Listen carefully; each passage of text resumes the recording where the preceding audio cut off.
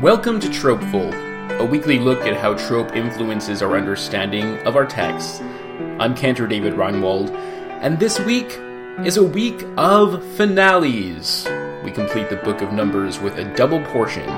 It's Parashat Matot Mas'eh. This week we will also hear the final of the rare tropes, one in each of the halves of the double portion. Come and let's learn.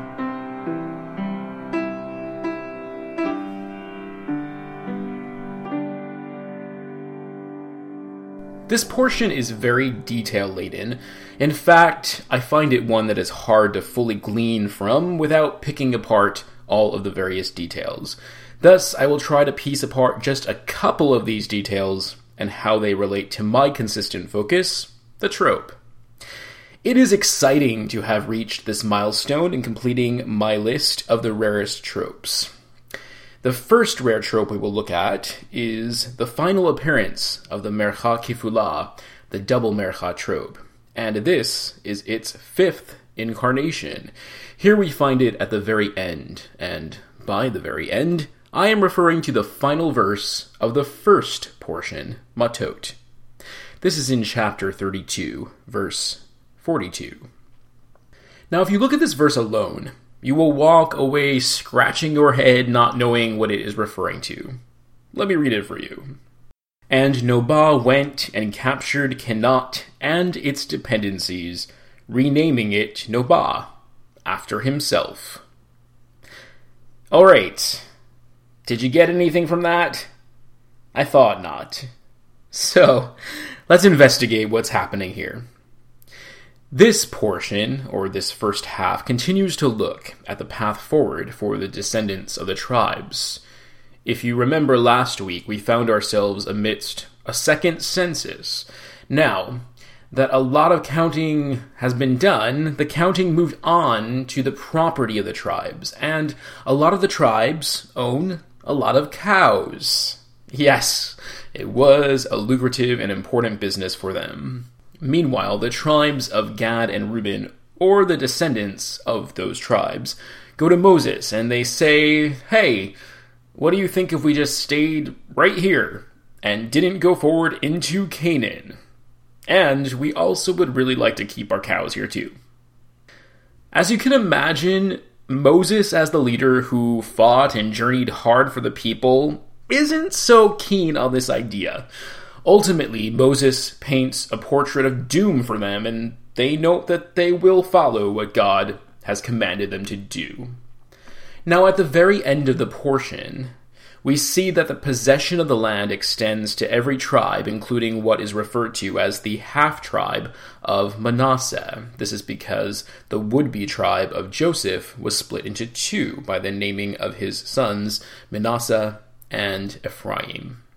There is something special about the possession of the land by the tribe of Manasseh, and this could also be some sort of commentary on the saga and story of Zelophehad's daughters, one that you might be familiar with, but that is another story, and I will leave that for you to think about if you are so inclined.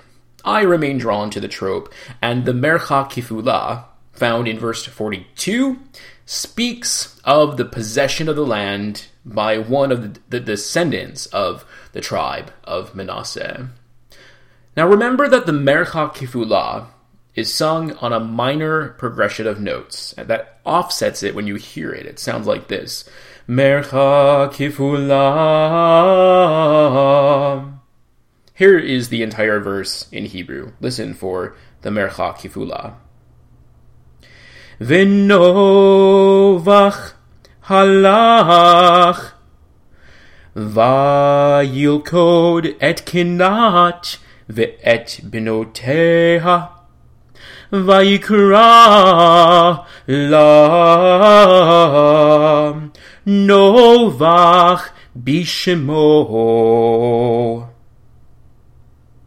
The text notes that the descendant of the tribe of Manasseh names the town he has captured after himself. While this seems pertinent, and it certainly did to me at first, it actually is not, for the descendants of the tribes of Gad and Reuben did exactly the same thing. But this verse ends the portion. It ends Parashat Matot. So there is a sense of finality.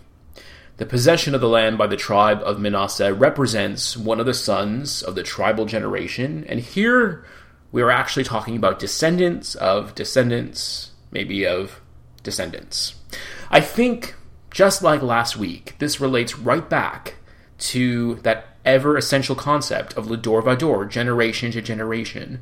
The people Israel will live on because the land is now in their possession. Descendants of descendants of descendants, and so on.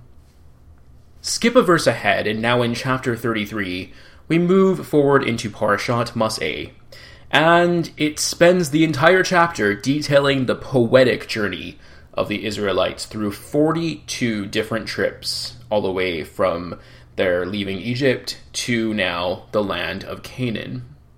Thus, it makes sense that at the beginning of chapter 34, God tells Moses to say to the people before they're entering into Canaan that this is the land that will fall to their portion, the land of Canaan within its boundaries.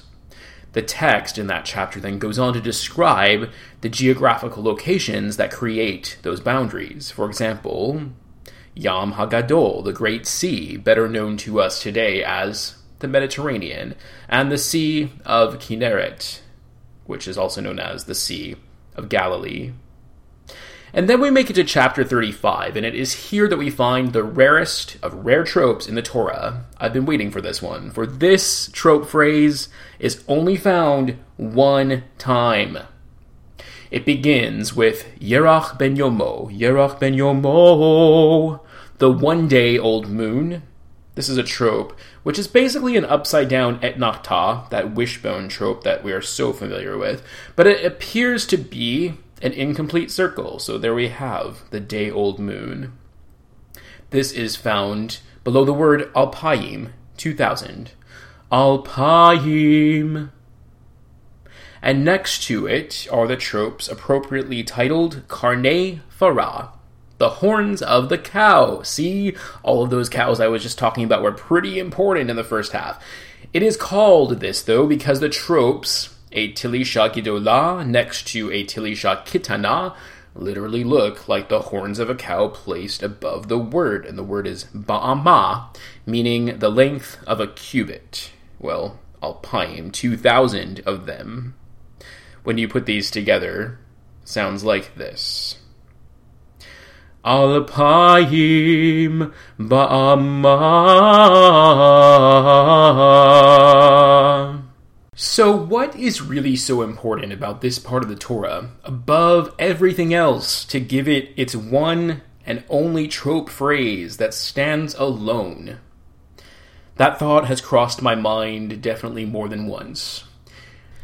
This chapter literally delineates the dimensions of the property that is to be built and set aside for the Levites.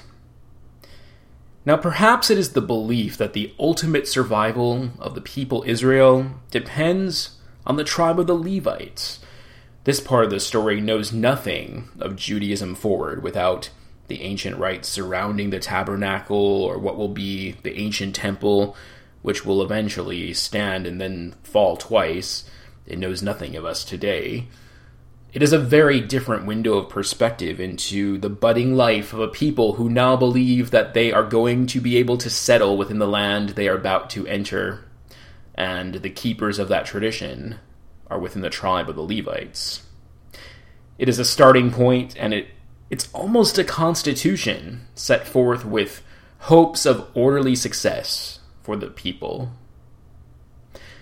This double portion, Matot Maseh, and the Book of Numbers ends by saying, "These are the commandments and regulations that Adonai enjoined upon the Israelites through Moses on the steps of Moab at the Jordan near Jericho."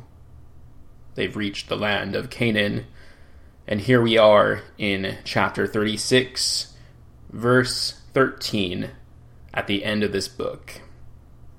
And so with that, I have to say, Chazak, Chazak v'nit chazek, as my journey over this year has now taken me one book further. What remains in Book 5? I think we still have some very exciting and enlightening things to uncover. So join me as we begin Devarim, the book of Deuteronomy, next week. And until then, be tropeful.